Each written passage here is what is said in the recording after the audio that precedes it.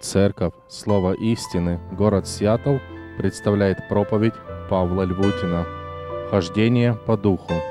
На протяжении нескольких недель мы с вами учимся восторгаться, учимся познавать, учимся осознавать красоту Божьего спасения, которое Он заключил через удивительный завет.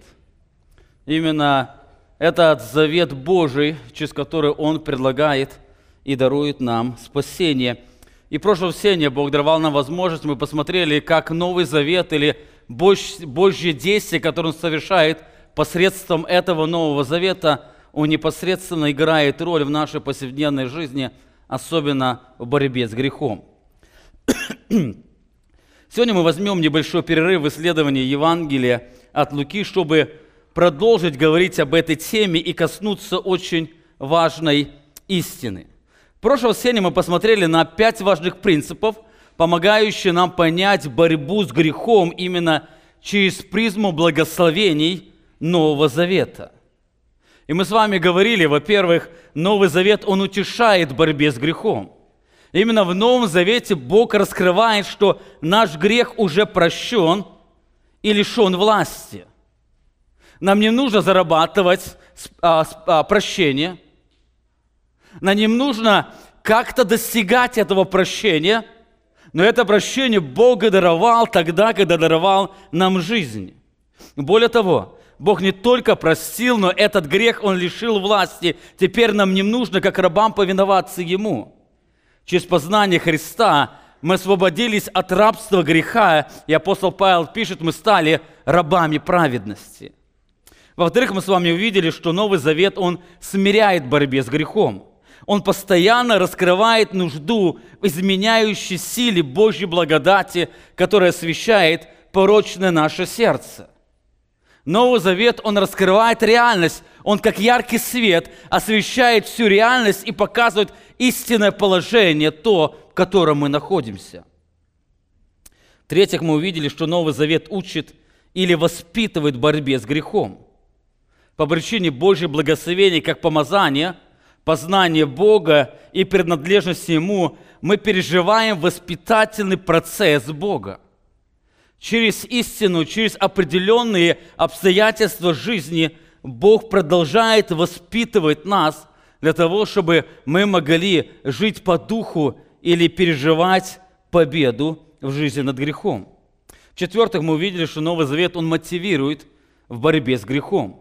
Бог не только возродил, но это возрождение, оно дало нам новую направленность, которая наполнила наши сердца новым особым желанием.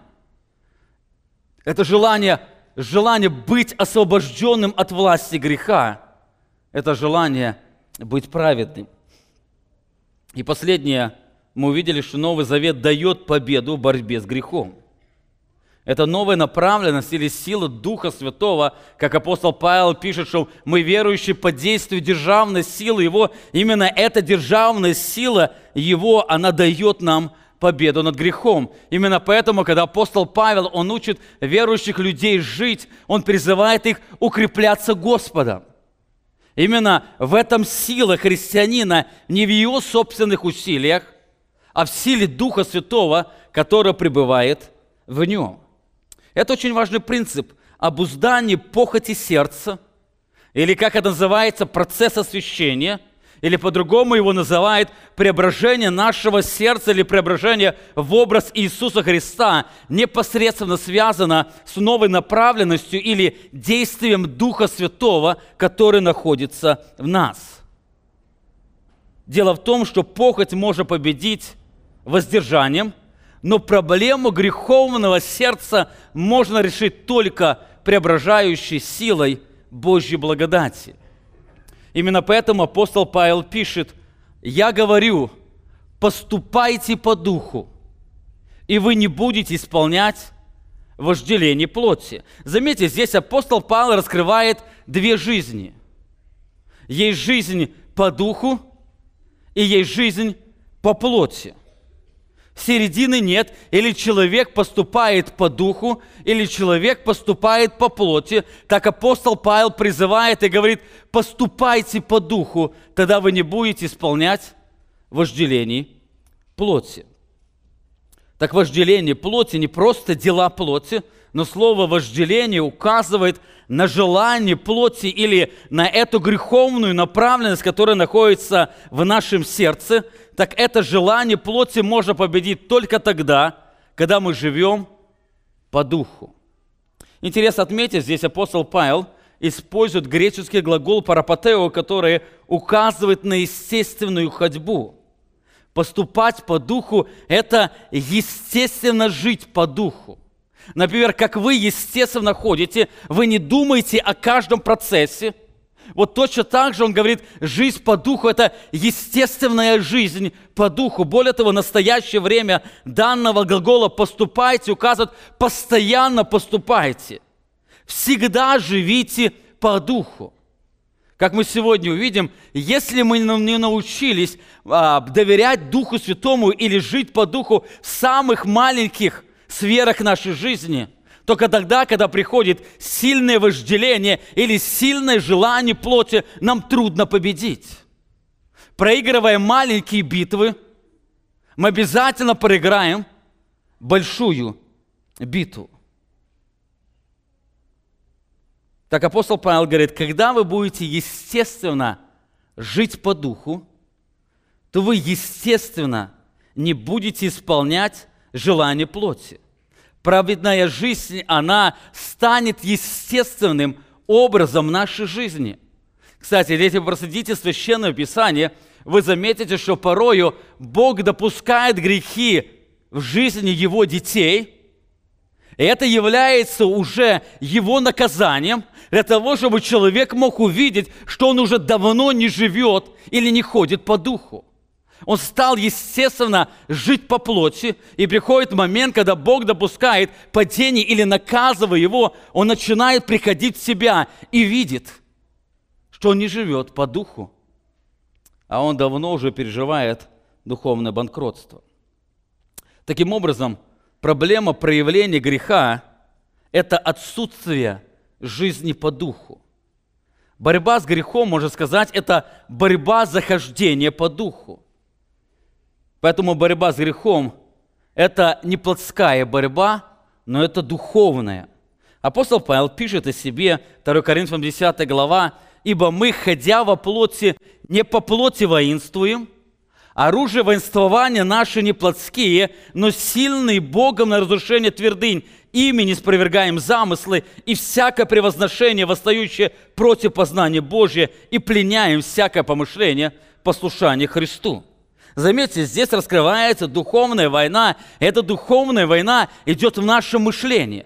Она идет в нашем сердце, как апостол Павел раскрывает эти две направленности. Направленность греховного сердца и направленность Духа Святого. Или другими словами, ветхий человек и новый человек, они постоянно ведут эту борьбу. И эта борьба, она духовная борьба. Именно поэтому духовная война требует духовного оружия. Поэтому наша плоть, она совершенно не может помочь в этой борьбе. Нам нужна духовная сила, это сила Духа Святого, которая в нас. Именно поэтому апостол Павел в послании к Римлянам очень говорит важные слова. «Ибо если живете по плоти, то умрете.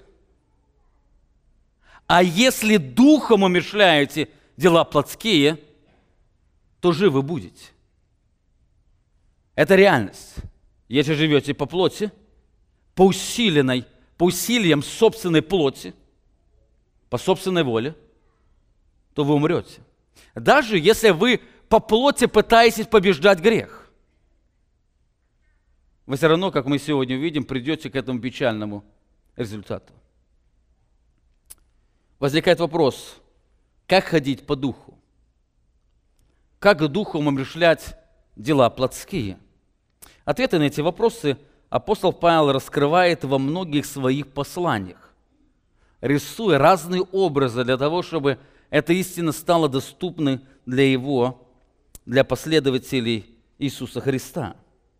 Одним из таких посланий является послание Галатам.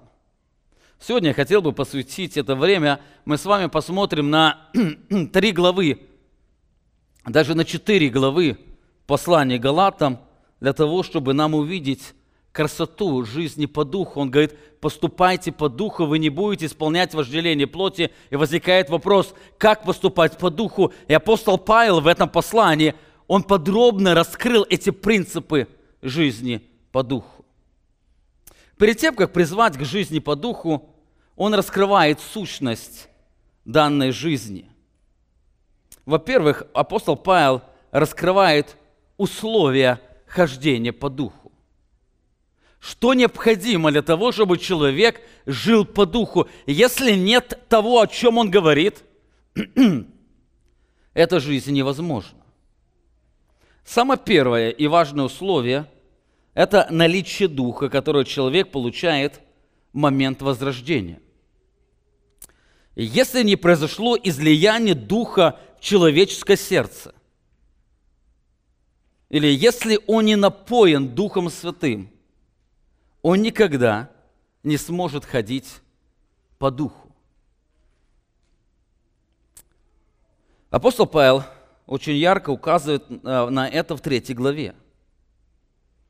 Он говорит: Христос искупил нас от клятвы закона, сделавшись за нас клятвою, ибо написано: проклят всяк, висящий на древе. Написано: дабы благословение Авраамова через Христа Иисуса распространилось на язычников, чтобы нам получить обещанного Духа верой.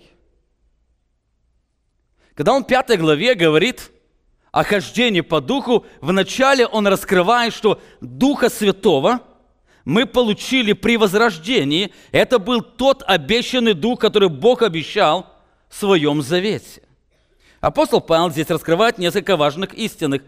Во-первых, здесь сказано: Христос искупил нас от проклятия греха, которое мы наследовали по закону. Дело в том, что закон прогласил, что наше греховное сердце находится под проклятием. Так Христос освободил нас от проклятия, заплатив за нас цену. Можно сказать, Он вместо нас принял проклятие греха. Именно поэтому апостол Павел пишет: Христос искупил нас или купил нас от клятвы закона, сделавши за нас клятвою. Во-вторых, Христос умер вместо нас, чтобы язычники пережили обещанное Богом благословение, данное Аврааму. Не только язычники, но также и евреи. Все люди, они пережили обещанное Богом Аврааму. Написано 14 стих: Он искупил нас, дабы или чтобы благословение Авраамова через Иисуса Христа распространилось на нас, на язычников.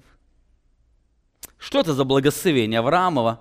И мы с вами уже говорили об этом благословении. Это служить пред Богом святости и праведности во все дни жизни нашей. Так это стало возможным только благодаря излиянию обещанного Духа Святого в праведной жизни. Возможно только по причине действия Духа Святого. Дело в том, что все наши добрые дела всегда опорочены греховным состоянием сердца. Сколько бы мы ни делали добрых дел, наше сердце всегда опорачивает их, они грязны по своей сути. Именно поэтому апостол Павел пишет послание к римлянам: нет делающего добро, нет ни одного. Многие люди говорят: ну как много вокруг неверующих людей, которые делают добро. Но с небесной, с истинной перспективы все это добро, оно опорочено греховным состоянием сердца, поэтому нет делающего добра.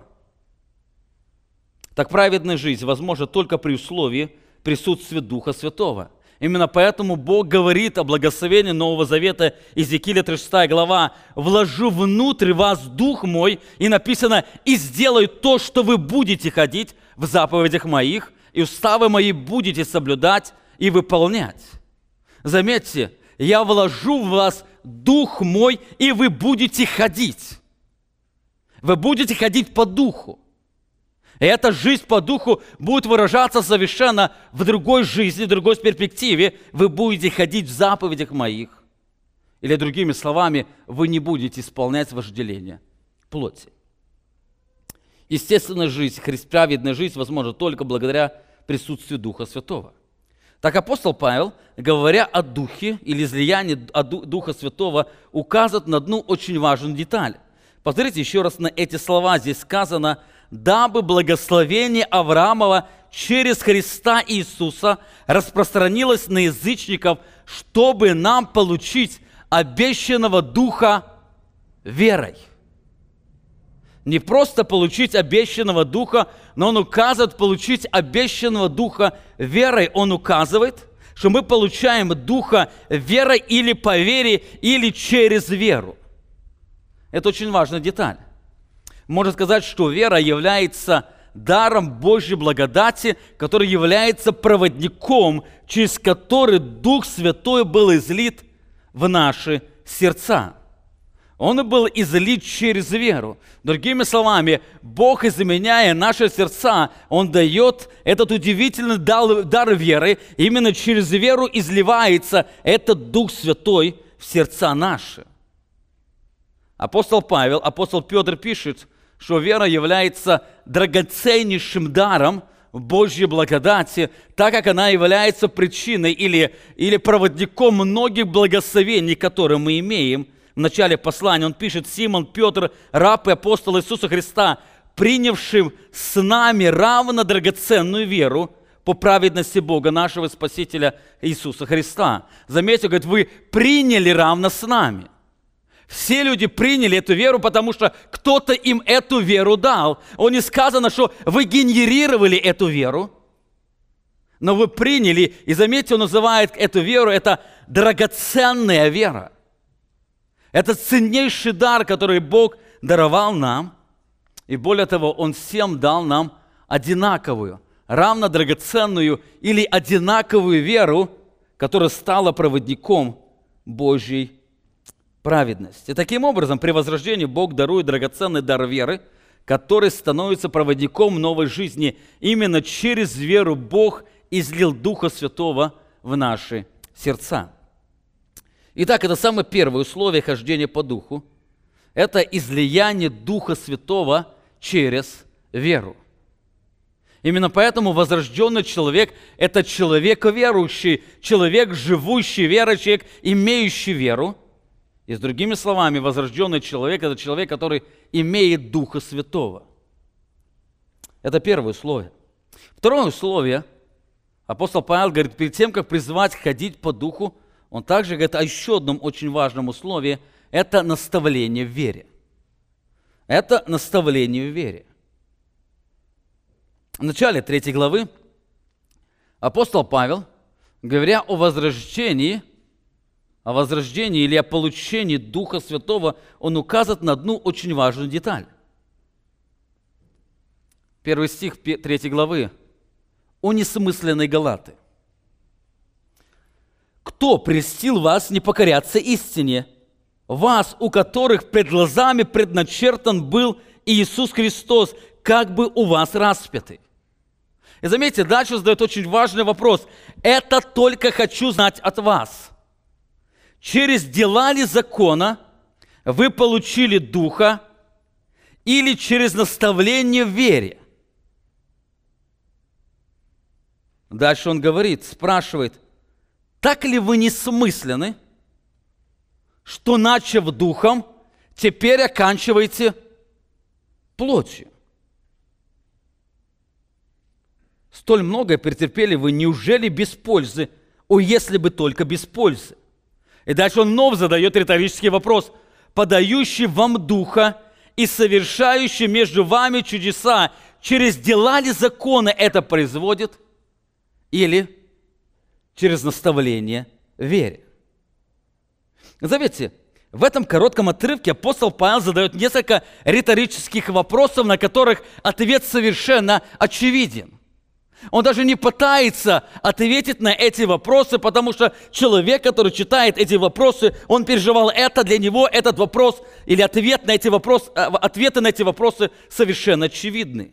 Здесь апостол Павел дважды задает один и тот же вопрос. Через дела ли законы или другими, через усилие плоти или наставление в вере вы получили Духа. Ответ очевиден. Через наставление в вере. Потом спрашивает, так ли вы неразумны, или неразумны, можно сказать, так ли вы глупы, что, начав духом, теперь оканчиваете плотью. Другими словами, вы начали через наставление в вере, а теперь живете усилиями плоти. Он как бы спрашивает, неужели вы думаете, что ваша падшая природа может что-то или как-то улучшить дело спасения, совершаемое Духом Святым? Ответ очевиден, совершенно нет. Но часто в практической жизни все наоборот.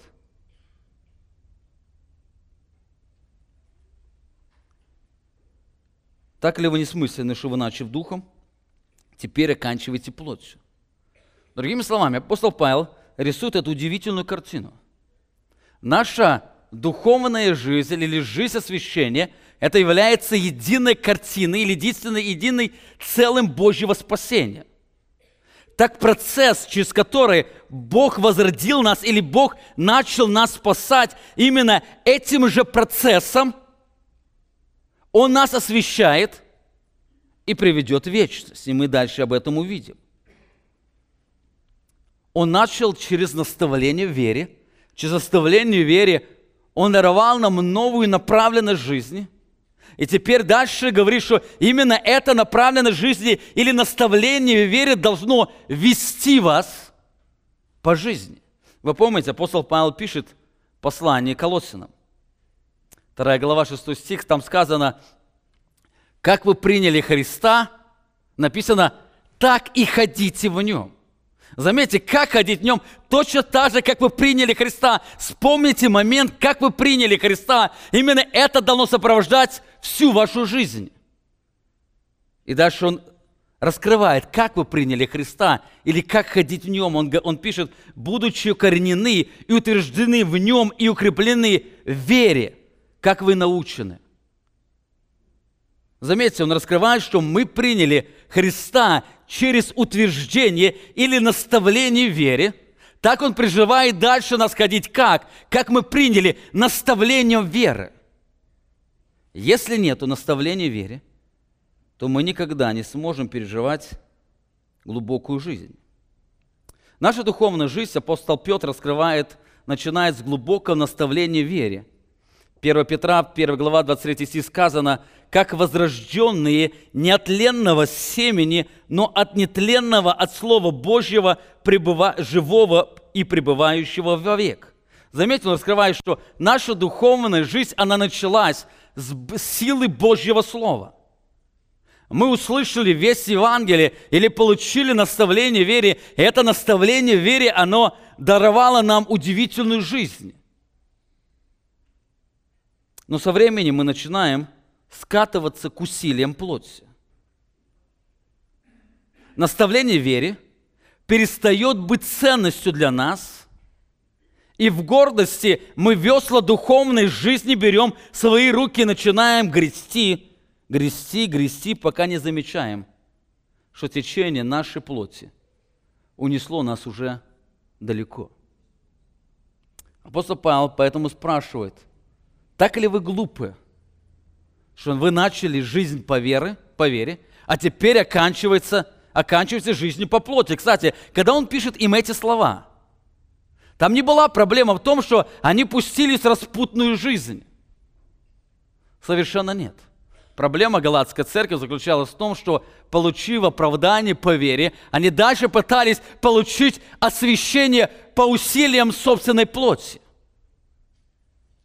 Они пытались сами заработать святость, практическую святость. Они пытались своими усилиями стать святыми. Но апостол Павел говорит, так ли вы несмысленны? Очень часто, когда люди пытаются своими силами стать святыми, они пренебрегают наставление вере. Им кажется, то, что они знают, этого достаточно. Теперь они должны идти и делать. Но сколько они делают, они со временем замечают, что они падают вниз. Писание раскрывает, что духовная жизнь невозможна без постоянного возрастания в вере. Я приведу вам несколько примеров. Апостол Петр дальше, он говорит, когда он сказал, что вы родились от Слова Божьего, дальше он говорит, как новорожденные младенцы, возлюбите чистое словесное молоко, дабы от него возрасти вам во спасение. Они уже спасенны. Здесь он говорит именно об этом процессе освящения. Дабы от него, именно от Божьего Слова, возрасти во спасение. Послание к Коринфянам апостол Павел пишет во втором послании, 3 глава, 15 стих. «Да ныне, когда они читают Моисея, покрывало лежит на сердцах их, но когда обращается к Господу, тогда это покрывало снимается». 18 стих. «Мы же все открытым лицом». Почему мы открытым лицом? Потому что это покрывало снято. У этих лицо закрыто, они не видят, они, читая Ветхий Завет, не понимают смысла, но Христос снял это покрывало, поэтому мы открытым лицом, взирая на славу Господню, как в зеркале, взирая на славу Господню, как мы на нее взираем?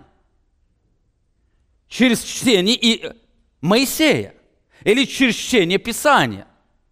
Когда те читают Писание, они не видят, покрывало лежит. У нас покрывало снято именно тогда, когда мы открытым лицом читаем Писание. Мы что взираем?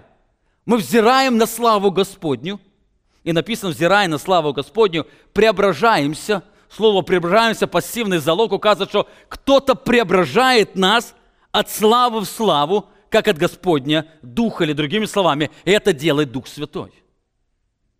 Заметьте, когда мы, имея просвещение от Духа Святого, взираем на Божью славу через Божье Слово, именно тогда от славы в славу Дух Святой нас преображает. Преображение невозможно без жизни, освящение или хождение по Духу невозможно без постоянного процесса наставления. Иоанна 17 глава. «Освети их истиною Твоею, Слово Твое есть истина». Он опять призывает к этому важному фактору. В послании к Ефесянам апостол Павел указывает, что первое условие исполнения Духом Святым – это назидание в вере.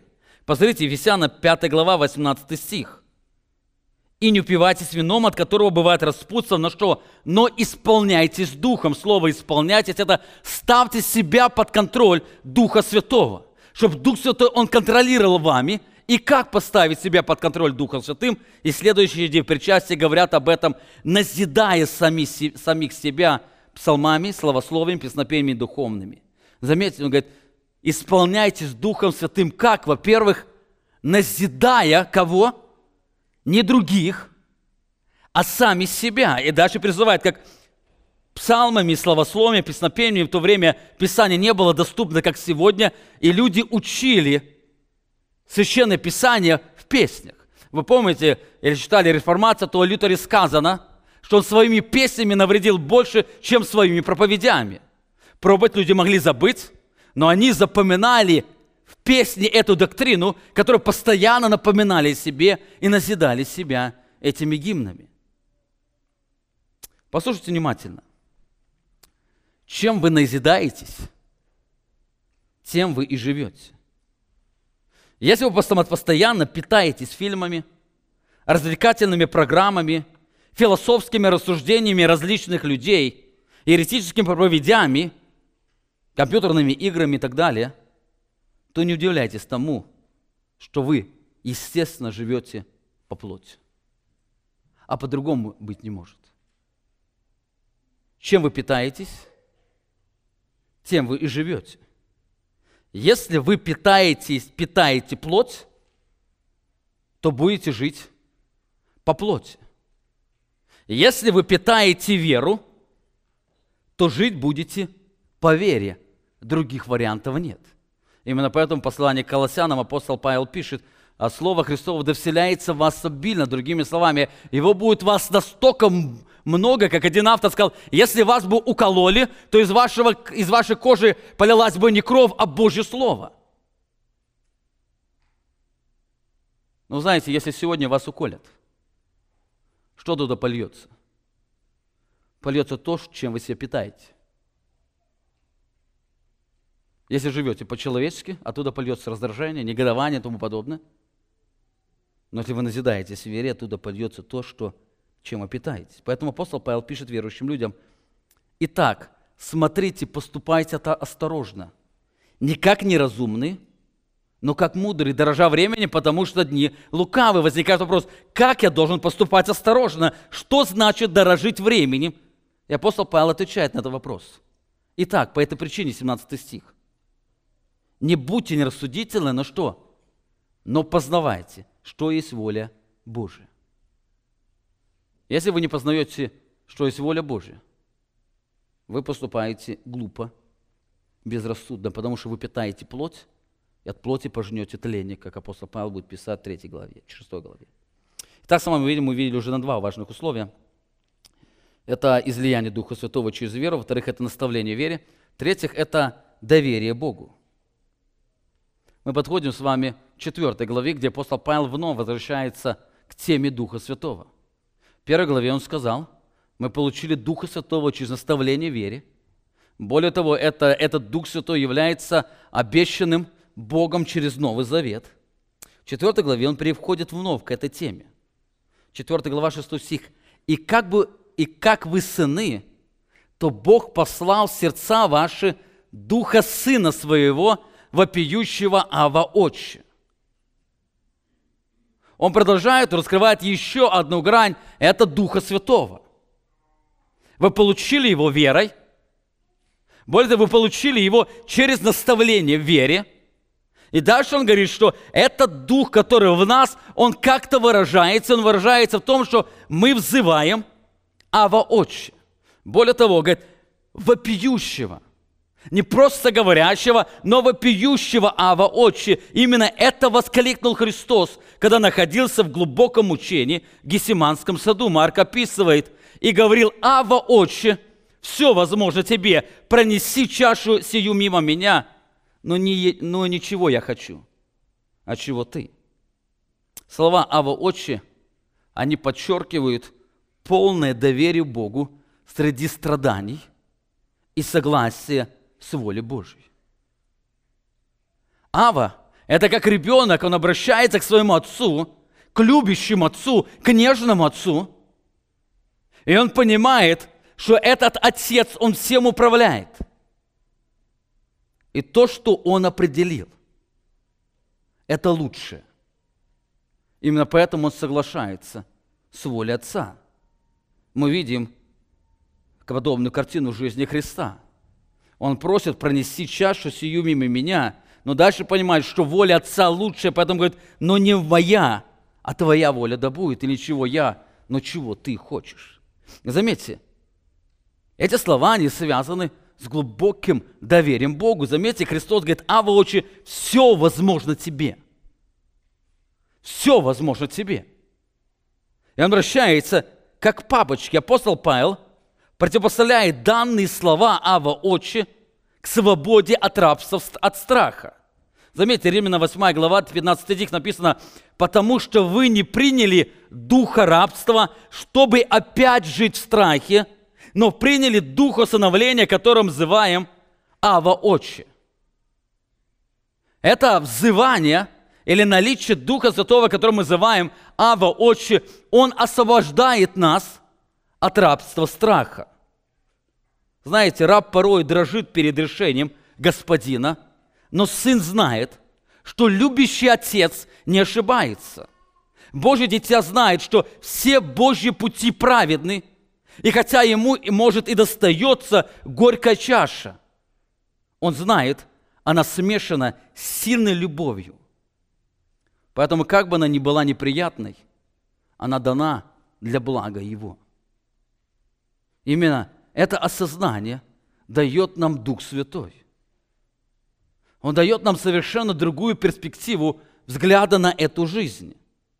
Именно признание отцовства Бога, оно наполняет наши сердца глубоким доверием Ему. Именно без этого доверия невозможно хождение по Духу. Дело в том, что жизнь по Духу подразумевает согласие с тем, каким путем поведет вас Дух Святой. Но так как Дух Святой, Он всегда ведет по воле Отца, потому что Он является Богом, то данное согласие связано с доверием Богу, который знает, каким путем нас повести. Это очень важно. Ходить по Духу невозможно, если вы Ему не доверяете. Хождение по Духу невозможно, если вы не признаете суверенное Божье владычество и не признаете, что все возможно Ему. Он управляет всей жизнью. Именно той дорогой, которую Он ведет, это лучшая дорога, которую Он предлагает. Это подобно, когда отец ведет своего сына. Маленькому сыну нужно довериться. Любящий отец, он старается его вести лучшей дорогой. Он пытается дать ему совершенно лучшее.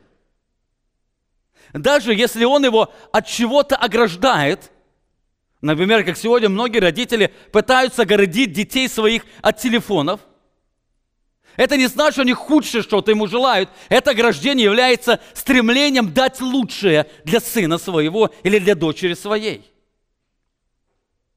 И повиновение ребенка непосредственно зависит, насколько они признают или доверяют этому отцовству. Подобное происходит в нашей жизни, в духовной жизни. И если мы не доверяем Богу, мы не сможем жить по Духу. Послание к Ефесянам апостол Павел раскрывает, что принятие Божьего провидения является одним из важных условий исполнения Духом Святым. Ефесянам 5 глава, 18 стих, повторите еще раз эти слова. «Не упивайтесь вином, от которого бывает распутство, но исполняйтесь Духом». И дальше раскрывает, как исполняться Духом. Во-первых, назидая самих себя псалмами, славословиями, песнопениями духовными. Другими словами, пусть это Божье Слово наполняет, обильно наполняет ваши сердца. Во-вторых, он говорит, «Пая и воспевая в сердцах ваших Господу», то есть пусть это Слово найдет отклик в вашем сердце. Он не просто говорит петь устами, но петь в сердцах ваших. Мы поем в сердцах тогда, когда что-то сердце наполняет.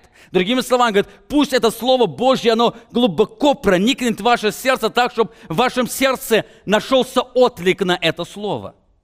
И заметьте следующие слова, очень важные слова. Благодаря, когда, всегда и за что? За все, кого? Бога и Отца. И как? Во имя Господа нашего Иисуса Христа.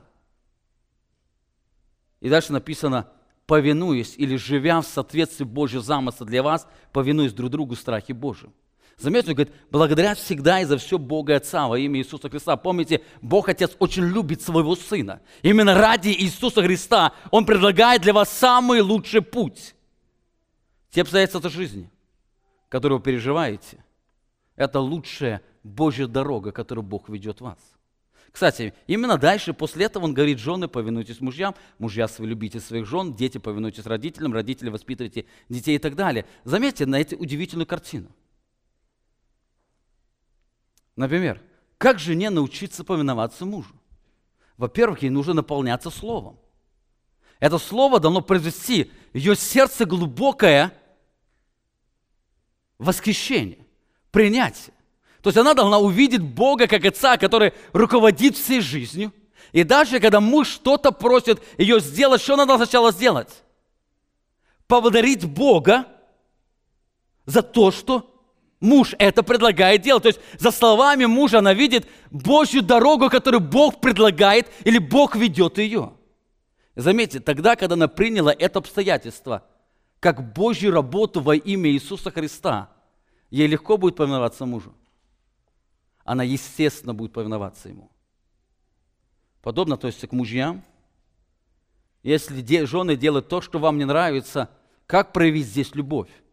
Признайте Божью суверенную руку.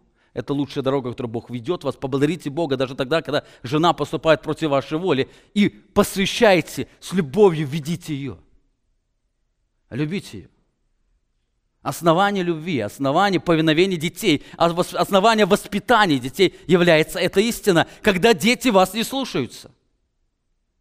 Не нужно спешить раздражаться. Поблагодарите Бога за то, что Бог допускает сейчас ребенку проявить неповиновение. Тогда когда вы примете это неповиновение как Божий дар, через что Бог желает использовать вас, чтобы вы донесли евангельскую весть для ваших детей, у вас совершенно будет другое наставление. У вас будет наставление в вере. Итак, это третье условие, которое Бог дает, это доверие Богу.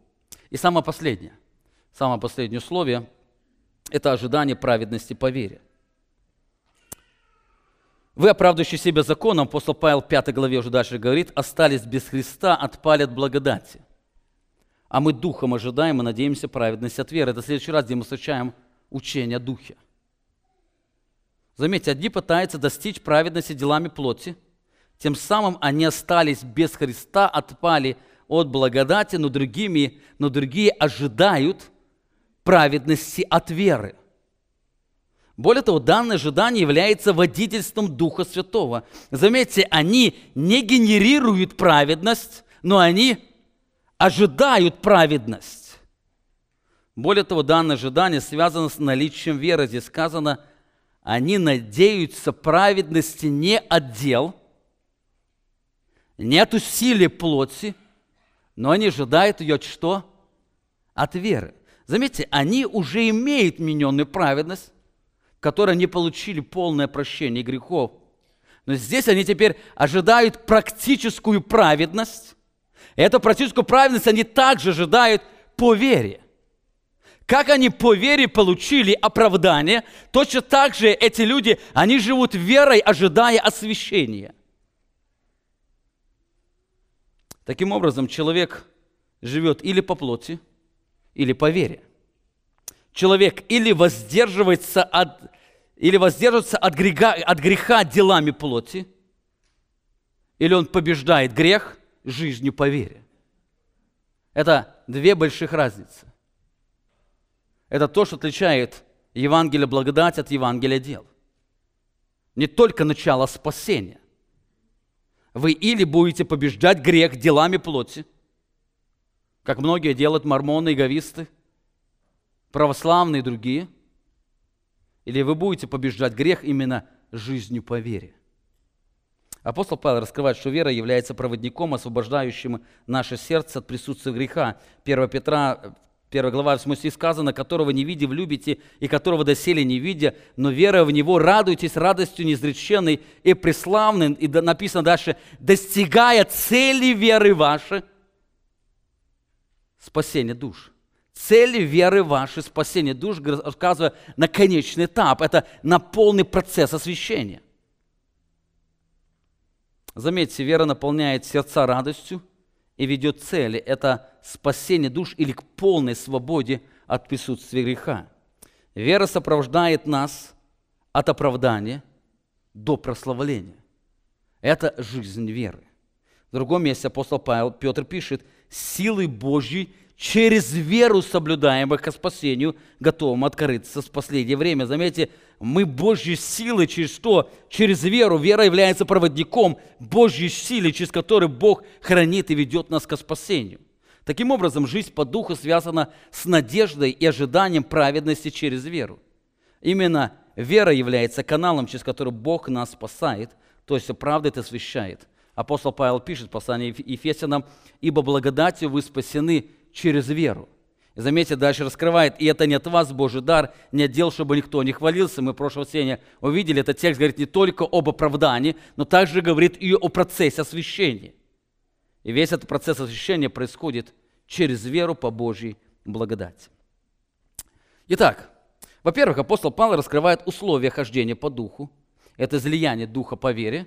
Во-вторых, это наставление в вере, доверие Богу и ожидание праведности по вере. Верующий человек ожидает праведности, ожидает по вере.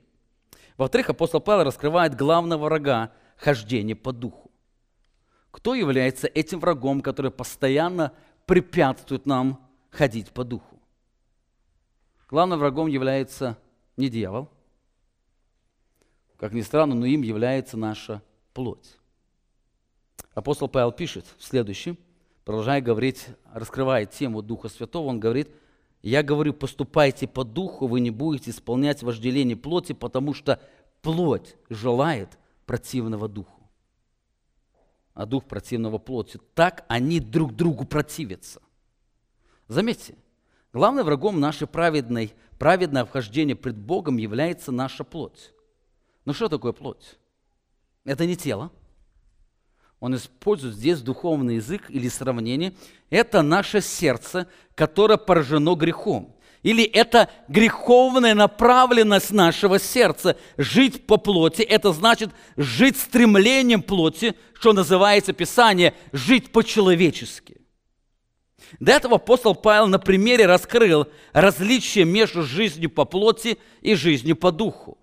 Галатам 4 глава он пишет, 22 стих, «Ибо написано, Авраам имел 2 сынов, одного от рабы, а другого от свободной.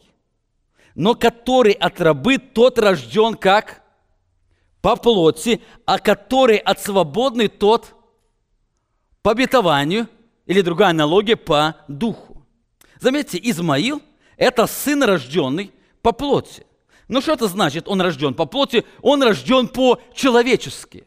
Или по человеческим обычаям мира этого. Когда Сара не могла зачать, она поступила по-человечески, дала ему в жены рабыню свою, чтобы та родила ей. Кстати, точно так же в этом мире в это время все поступали богатые женщины.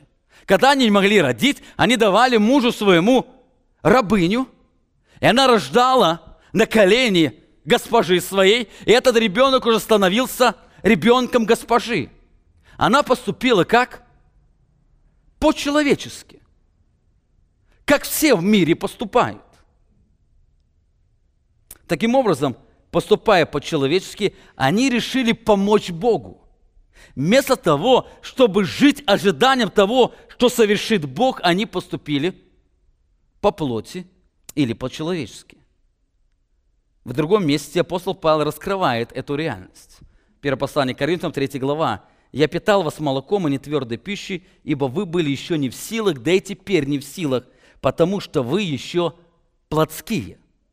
Ибо если между вами зависть, споры, разногласия», то дальше написано, «то не плотские ли вы?» И что значит плотские? Написано, «и не по человеческому ли обычаю поступаете». Заметьте, кстати, обычаю стоит в кратных скобках, его в оригинале нет. Другими словами, «и не по-человечески ли вы поступаете?» Кстати, верующие в Коринфе были плотские люди, они были где-то около 2 лет верующие только. Они еще не были зрелы, и поэтому апостол Павел очень много посланий пишет. Он пишет, что вы везде поступаете по-человечески. Вы помните, кажется, 6 глава. Когда у вас происходят споры между вами, вы куда и что идете? В суд судиться. То же самое, как здесь в Америке все делают. По-человечески. Что-то не получилось, пошли в суд, будем судиться.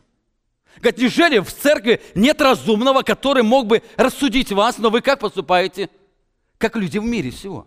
Нет, мы праведности желая. Мы достичь что-то лучшего, хорошего, чтобы справедливость восторжествовала. Вы движимы святостью, но сам процесс, что движет или каким путем вы достигаете, это человеческий путь. И если между вами зависть, споры, разногласия, вы истину доказываете. Вы стоите за истину, пытаетесь отстоять суверенность Божью, но если вы такими путями отстаиваете, вы отстаиваете как Жириновский или по-человечески. Он говорит, поступайте по духу, а не по-человечески. В другом месте апостол Павел раскрывает, что жизнь по плоти естественно всем невозрожденным людям. Ефесянам 2 глава, 1 стих. «И вас, мертвых по преступлениям и грехам нашим, в которых вы некогда жили, как? По обычаю мира этого, или сего, по воле князя, господствующего в духа, действующего ныне в сынах противления, между которыми и мы все жили, некогда по нашим плотским похотям исполняя желания плоти помыслов». Заметьте, мы некогда жили по обычаю мира сего. Как все делают, так и мы делаем. Кстати, многие пытаются и церковь созидать по обычаю мира.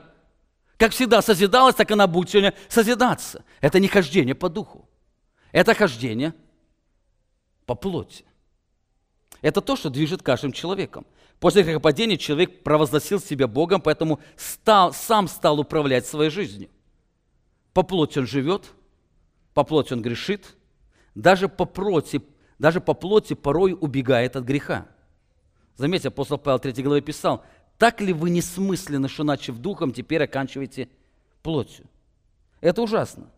Даже тогда, когда человек принимает оправдание по вере, его плоть предлагает свои усилия, чтобы дальше добиться праведности, лишь бы вам не жить верой и находиться под водительством Духа Святого. Заметьте, даже когда вы приняли оправдание по вере, плоть всегда будет предлагать вам свои услуги. Давай я буду побеждать грех. Это хорошо жить без греха, это хорошо жить освящением.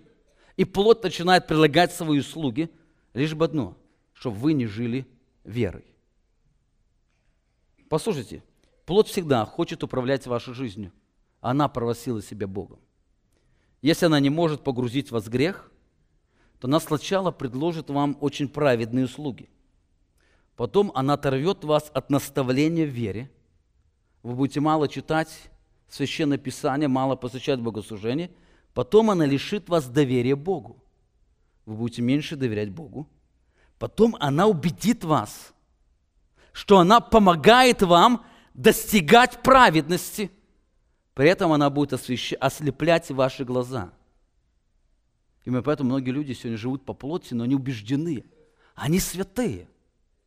Они праведны. Они хорошо поступают. Но потом она в гордости повергнет вас к падению. Это плоть. Возникает вопрос, что может противостоять этой назойливой плоти? И апостол Павел раскрывает, это хождение по духу. А я говорю, поступайте по духу, и вы не будете исполнять вожделение плоти. Так что означает хождение по духу? Это приводит нас к следующему пункту проповеди, принцип хождения по духу. Принцип хождения по духу. Мы увидели условия, мы увидели врага, и мы видим принцип, апостол Павел раскрывает. Для того, чтобы нам понять хождение по духу, давайте вернемся к истории Авраама, с Авраамом. Ибо написано, Авраам имел 2 сынов, одного от рабы, другого от свободной, но который от рабы, тот рожден по плоти. Мы увидели это Измаил, который рожден от Агари, а который от свободной, тот по обетованию. Мы видим один сын по плоти от Агари, но Авраам был другой сын Исаак. Он был рожден по обетованию. Так этого рожденного по обетованию дальше апостол Павел называет рожденного по духу. Заметьте, в 29 стихе этой же главы говорит, но как тогда рожденный по плоти гнал рожденного по духу, так и ныне. Заметьте, рожденный по плоти Измаил, он гнал рожденного по духу Исаака, и точно так же происходит и сейчас. Но что значит рожден по духу или по обетованию? Это значит, он был рожден только благодаря чудесному Божьему действию. То, что человеку было совершить невозможно, совершил Бог. И заметьте, апостол Павел пишет в 4 главе Римлянам, Авраам родил сына тогда, когда надежды уже не было, он поверил сверх надежды. Уже все человеческие усилия, они закончились, и он жил, ожидал только верой. Таким образом, жить по духу – это значит жить верой в Божье обетование. Это когда борьба с грехом является не мотивацией плоти, но движением веры в Божье обетование. Это когда человек переживает действие Божьей благодати. Он борется с грехом, потому что и Божье обетование, они больше наполняют его сердце восторгом. Он движим Божьим обетованием, он движет тем, что обещает ему Бог. Об этой истине очень ярко пишет апостол Джон Пайпер в книге «Грядущая благодать». Мы совершаем грех, когда сердце не находит покоя в Боге. Никто не грешит из чувства долга, мы грешим, потому что грех сулит некое удовлетворение. Греховное обещание счастья держит человека в рабстве, пока тот не поверит Богу, не возжелает его больше жизни. И заметьте, делает вывод. Таким образом, власть греха побеждается силой Божьего обетования. Все, что Бог обещает нам в Иисусе, противостоит тому, что грех сулит нам вне Его. Это борьба обетований плоти и обетований духа. Если мы плоти будем верить, доверяться плоти, мы будем по плоти поступать. Но если будем доверяться Богу, то мы будем движимы Духом Святым, мы будем поступать по Духу. Именно поэтому Священное Писание раскрывает, что служение пред Богом праведности и святости возможно только посредством веры. Евреям 11 глава, 6 стих сказано: «А без веры угодить Богу невозможно». Без веры угодить Богу невозможно. Любая победа над грехом, если она не была движением веры, там нет ничего доброго. Потому что без веры угодить Богу невозможно. Жизнь освящения – это жизнь веры. Посмотрите еще раз на эти слова апостола Павла. Я говорю: поступайте по духу, и вы не будете исполнять вожделение плоти. Когда вы будете жить верой, вы будете находиться под водительством Духа Святого, и тогда вы не будете исполнять желания плоти. Но как жить верой в Божье обетование? У нас сегодня нет времени, чтобы подробно об этом поговорить, поэтому если Бог даст возможность, мы в следующее воскресенье подробно остановимся на этой теме жизни по вере или жизнь верой в Божье обетование, или как побеждать грех верой в Божье обетование. Мы с вами подробно посмотрим на удивительное послание апостола Петра, где он раскрывает эту удивительную жизнь по вере. Но сегодня я хотел обратить с вами внимание на еще две важных истины, чтобы могли увидеть полную картину хождения по вере. Итак, во-первых, апостол Павел раскрывает условия хождения по вере. Это присутствие Духа Святого. Во-вторых, это наставление в вере, которое постоянно сопровождает нас жизнь и Слово Христа. Оно вселяется в нас постоянно, обильно. В-третьих, это доверие Богу, когда я признаю Бога как своего Отца, который руководит всей жизнью, и я доверяю Ему, потому что Он определяет лучшее. И последнее – это ожидание праведности по вере. Я ожидаю не усилий, не ожидаю не плодов плоти, но ожидаю праведности от веры, которая будет генерирована Духом Святым. Во-вторых, апостол Павел раскрывает главного врага хождения по плоти. Данным врагом является наша плоть. Как у нас становится дефицитом наставления в вере, у нас обязательно будет дефицит доверия Богу, и мы тогда будем ожидать праведности не от веры, а от плоти, а плоть доброго ничего нам даст не может. Имена постоянно враждуют с нами. В-третьих, апостол Павел раскрывает главный принцип хождения по духу. Это постоянная жизнь верой в Божье обетование. После этого апостол Павел предлагает небольшой тест. Я не всегда люблю тесты, которые предлагаются в интернете, но здесь апостол Павел предлагает очень хороший тест, по которому вы можете определить, вы живете по плоти или вы желаете по духу. Как вы можете определить в данный момент, вы живете по плоти или по духу? Апостол Павел раскрывает, что у каждого в жизни есть свои плоды. Сначала он описывает дела плоти. Если вы живете по плоти, то вы обязательно пожнете какие-то дела плоти. И в следующем стихе он говорит: дела плоти известны. Они суть: прелюбодеяние, блуд, нечистота, непотребство, идолослужение, волшебство, вражда, ссоры, зависть, гнев, распри, разногласия, соблазны, ереси, ненависть, убийство, пьянство, бесчинство и тому подобное. Этот список можете дальше перечислять. Предваряя вас, как и прежде предварял, что поступающий так Царство Божие не наследует. Другими словами, живущий по плоти Царство Божие не наследует. Заметьте, он описывает следствие плоти. Если вы раздражаетесь, это сигнал. Вы живете по плоти. Вы поступаете сейчас по плоти, вы движимы по-человечески. Если вы ссоритесь, даже из-за истины, желая отстаивать настоящую доктрину, которая очень ясно изложена в Священном Писании, но если это приводит вас к ссоре, вы поступаете по-человечески, по плоти. Если вы завидуетесь, та же самая проблема. Если вы не можете простить, вы не живете по духу, вы живете по плоти. Если вы впали в грех порнографии,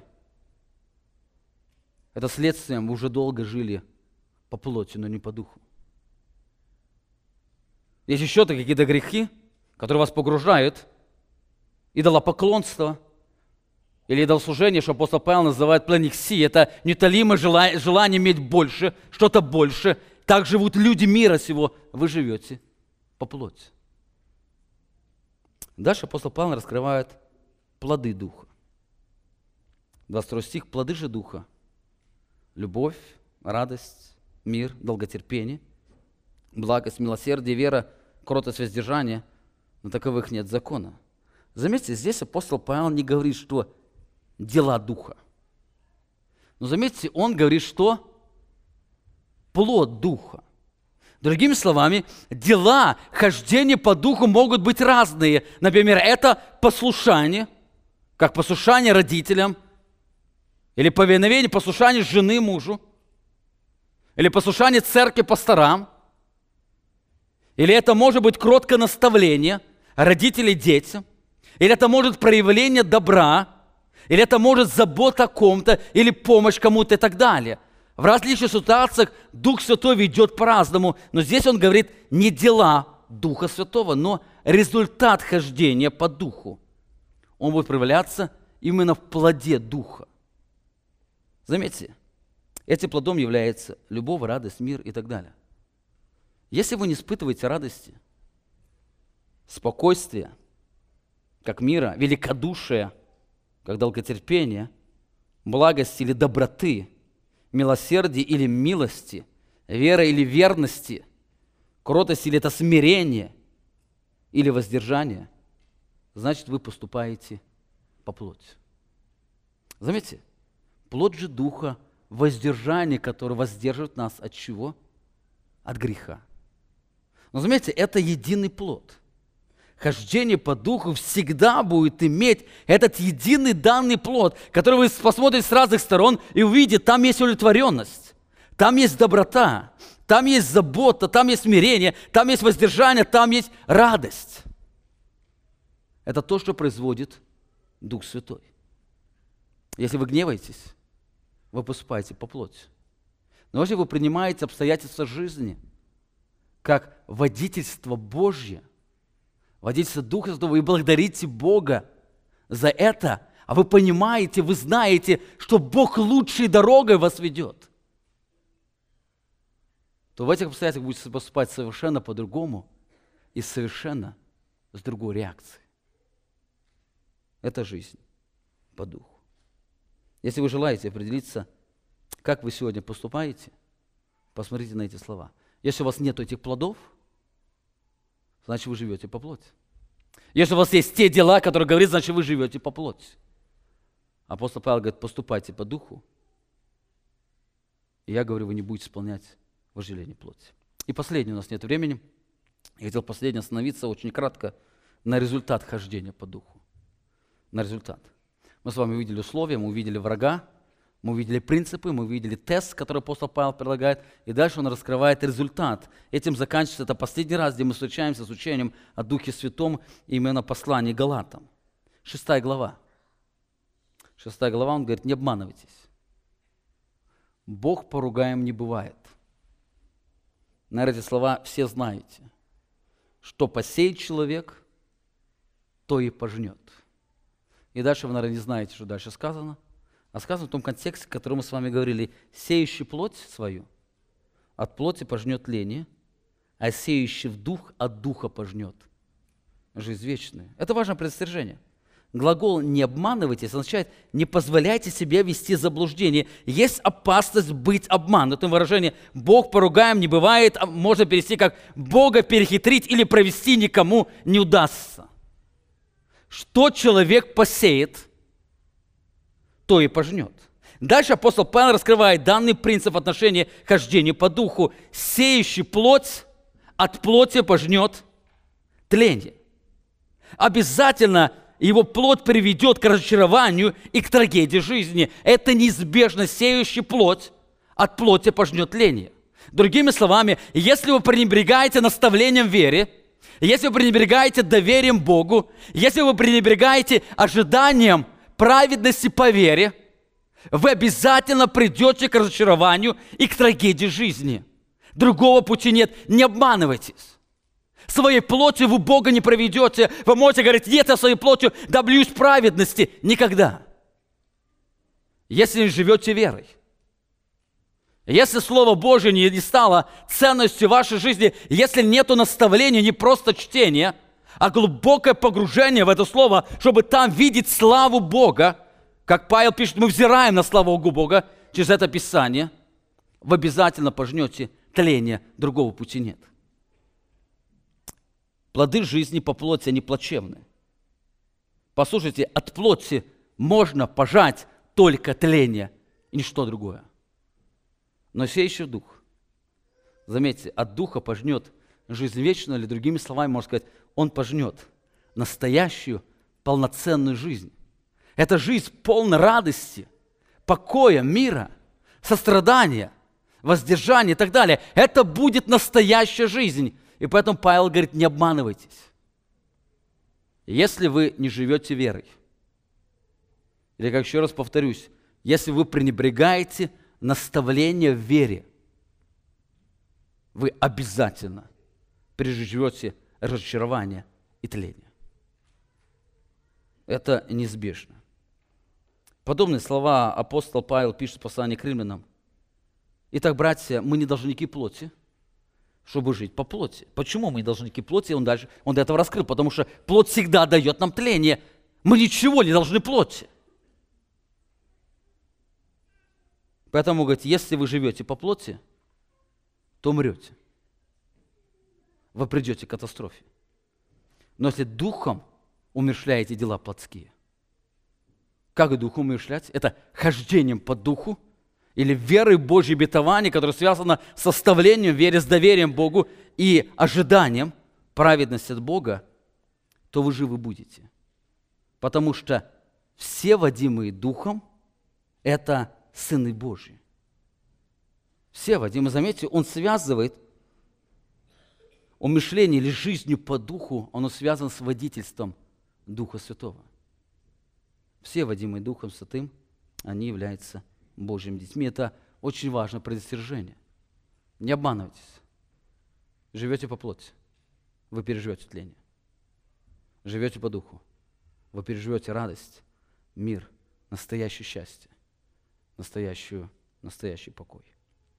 Итак, сегодня мы с вами посмотрели на 5 граней хождения по духу. Во-первых, Павел раскрывает условия хождения по духу. Это наличие Духа Святого, который через веру. Это наставление в вере, это постоянное наставление, это одноразовое, это постоянное пребывание. Кстати, мне кажется, в прошлые века христианство было более глубоким. Люди жили больше верой, потому что у них было больше наставления. В мое время хотя бы 4 собрания было в неделю, куда люди посещали. Сегодня у нас 1 собрание, 1 малая группа, 2 собрания в неделю, но это мало. А вернуться раньше, Первая апостольская церковь ходила каждый день. Она пребывала в наставлении вере. Если вы ходите на собрание, вы присутствуете на малой группе, это мало, вам нужно семейное поклонение. А может не 1, а 2. Вам нужно находить время назидать себя. Чем вы кормите, тем вы будете жить. Это доверие Богу и ожидание праведности по вере, это условие, которое определяет или обуславливает мое хождение по духу. Во-вторых, мы видим главного врага нашего хождения по духу, это наша плоть. Она будет всегда противиться. Это противление будет всегда испытываться. Именно поэтому ваша плоть всегда противится, чтобы вы наставляли, жили в вере. Она всегда противится, чтобы вы исследовали Божье Слово. Это противление будет всегда, потому что плоть желает быть Богом в вашей жизни. Управлять вами. В-третьих, апостол Павел рассказал главный принцип хождения по духу – это постоянная жизнь веры в Божье обетование. Чтобы жить этой верой, нужно вам знать Бога, нужно знать обетование, иметь эту силу Духа Святого, который мы имеем через веру. В-четвертых, апостол Павел предлагает тест хождения по духу. Хождение по плоти выражается в делах плоти, которые он написал, а хождение по духу выражается в наличии плода духа. И последнее, апостол Павел раскрывает результат хождения по духу. Тот, кто сеет ради угождения плоти своей, пожнет от этой природы погибель. А тот, кто сеет для угождения духу, от духа пожнет жизнь вечную. Не обманывайтесь. Другой жизни нет. Мы в следующее воскресенье продолжим, как уже говорил, исследовать эту тему. С вами посмотрим подробно, как апостол Петр раскрывает жизнь Божьим обетованием. Но сегодня я хотел бы закончить эту проповедь словами апостола Павла, где он говорит эти же слова, но под другим углом. Римлянам 8 глава 5 стих. «Ибо живущий по плоти о плотском помышляет, а живущий по духу о духовном». О чем вы помышляете, то определяет, чем вы живете. Помышления плотские, они суть смерть. Это смерть. Там тление пожмете, а помышления духовные – жизнь и мир, жизнь или спокойствие, о чем Павел писал, послание к Римлянам, потому что плотские помышления – суть вражда против Бога, заметьте, ибо закону Божьему не покоряются даже и не могут покориться. Ваша плоть никогда не сможет покориться Богу без действия Духа Святого. Посему живущие по плоти Богу угодить не могут. Но вы не по плоти живете, а по Духу. И говорит об условии, если только Дух Божий живет в вас. Если же кто Духа Христова не имеет, здесь говорит факт, тот и не его. Аминь. Помолимся.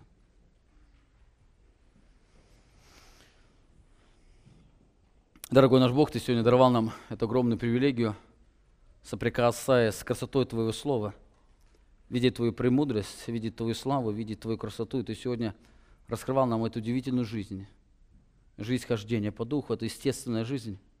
И Ты сегодня раскрывал, что жизнь по Духу, она освобождает меня от моей плоти, которая всегда приводит меня к тлению. Я прошу Тебя, даруй каждому из нас это благословение. Кто не имеет Духа Святого, Господи, Ты излей Духа Святого в сердца их. Даруй каждому из нас, имеющему Духа Святого, постоянно наполняться Твоим Словом, наполняться, назидаться в вере. Даруй, чтобы наши сердца находились откликом, мы могли жить доверием Тебе, признавая Твой путь, он лучший, которым Ты ведешь нас. И даруй нам жить верой на Твою праведность, которую Ты даешь нам, Отец Небесный. Даруй нам помнить постоянно, что наша плоть является сильным врагом, поэтому даруй нас всегда вооружаться Твоими обетованиями и жить Твоими обетованиями. Даруй нам внимательно относиться к жизни, чтобы мы не были обманутыми, когда плоть нас порабощает. Даруй нам всегда видеть те опасности, которые нас подвергают для того, чтобы нам жить по Духу, чтобы нам переживать настоящую жизнь, которую Ты нам даешь, настоящее счастье, которое предлагаешь, наш великий, славный, непостижимый Бог. Аминь. Вы прослушали проповедь пастора Павла Львутина. Другие проповеди и информацию о нашей церкви вы можете найти на нашей странице в интернете www.slovoistины.org.